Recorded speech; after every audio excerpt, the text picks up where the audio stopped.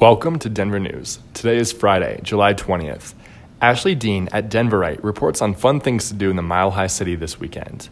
That includes a lot of great events tonight, including the Roots playing at the Fillmore Auditorium, a free concert from a Latin American group called Sotomayor at Levitt Pavilion, and Cinema Q, an LGBT film festival at the C Film Center.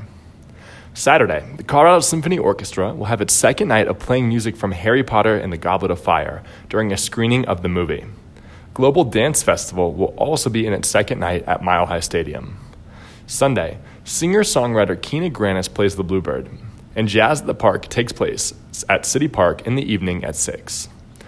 In sports, the Denver Post reports that Nuggets first-round draft pick Michael Porter Jr. had a second back surgery this week. Nuggets officials state that they're playing the long game with Porter, allowing him to rest, recover, and get the medical attention he needs before he tries to play. Porter is scheduled to make $2.4 million this year. There are no plans for him to sit out this season. That's your news for today. We'll be off this weekend, so check back with us on Monday and stay informed.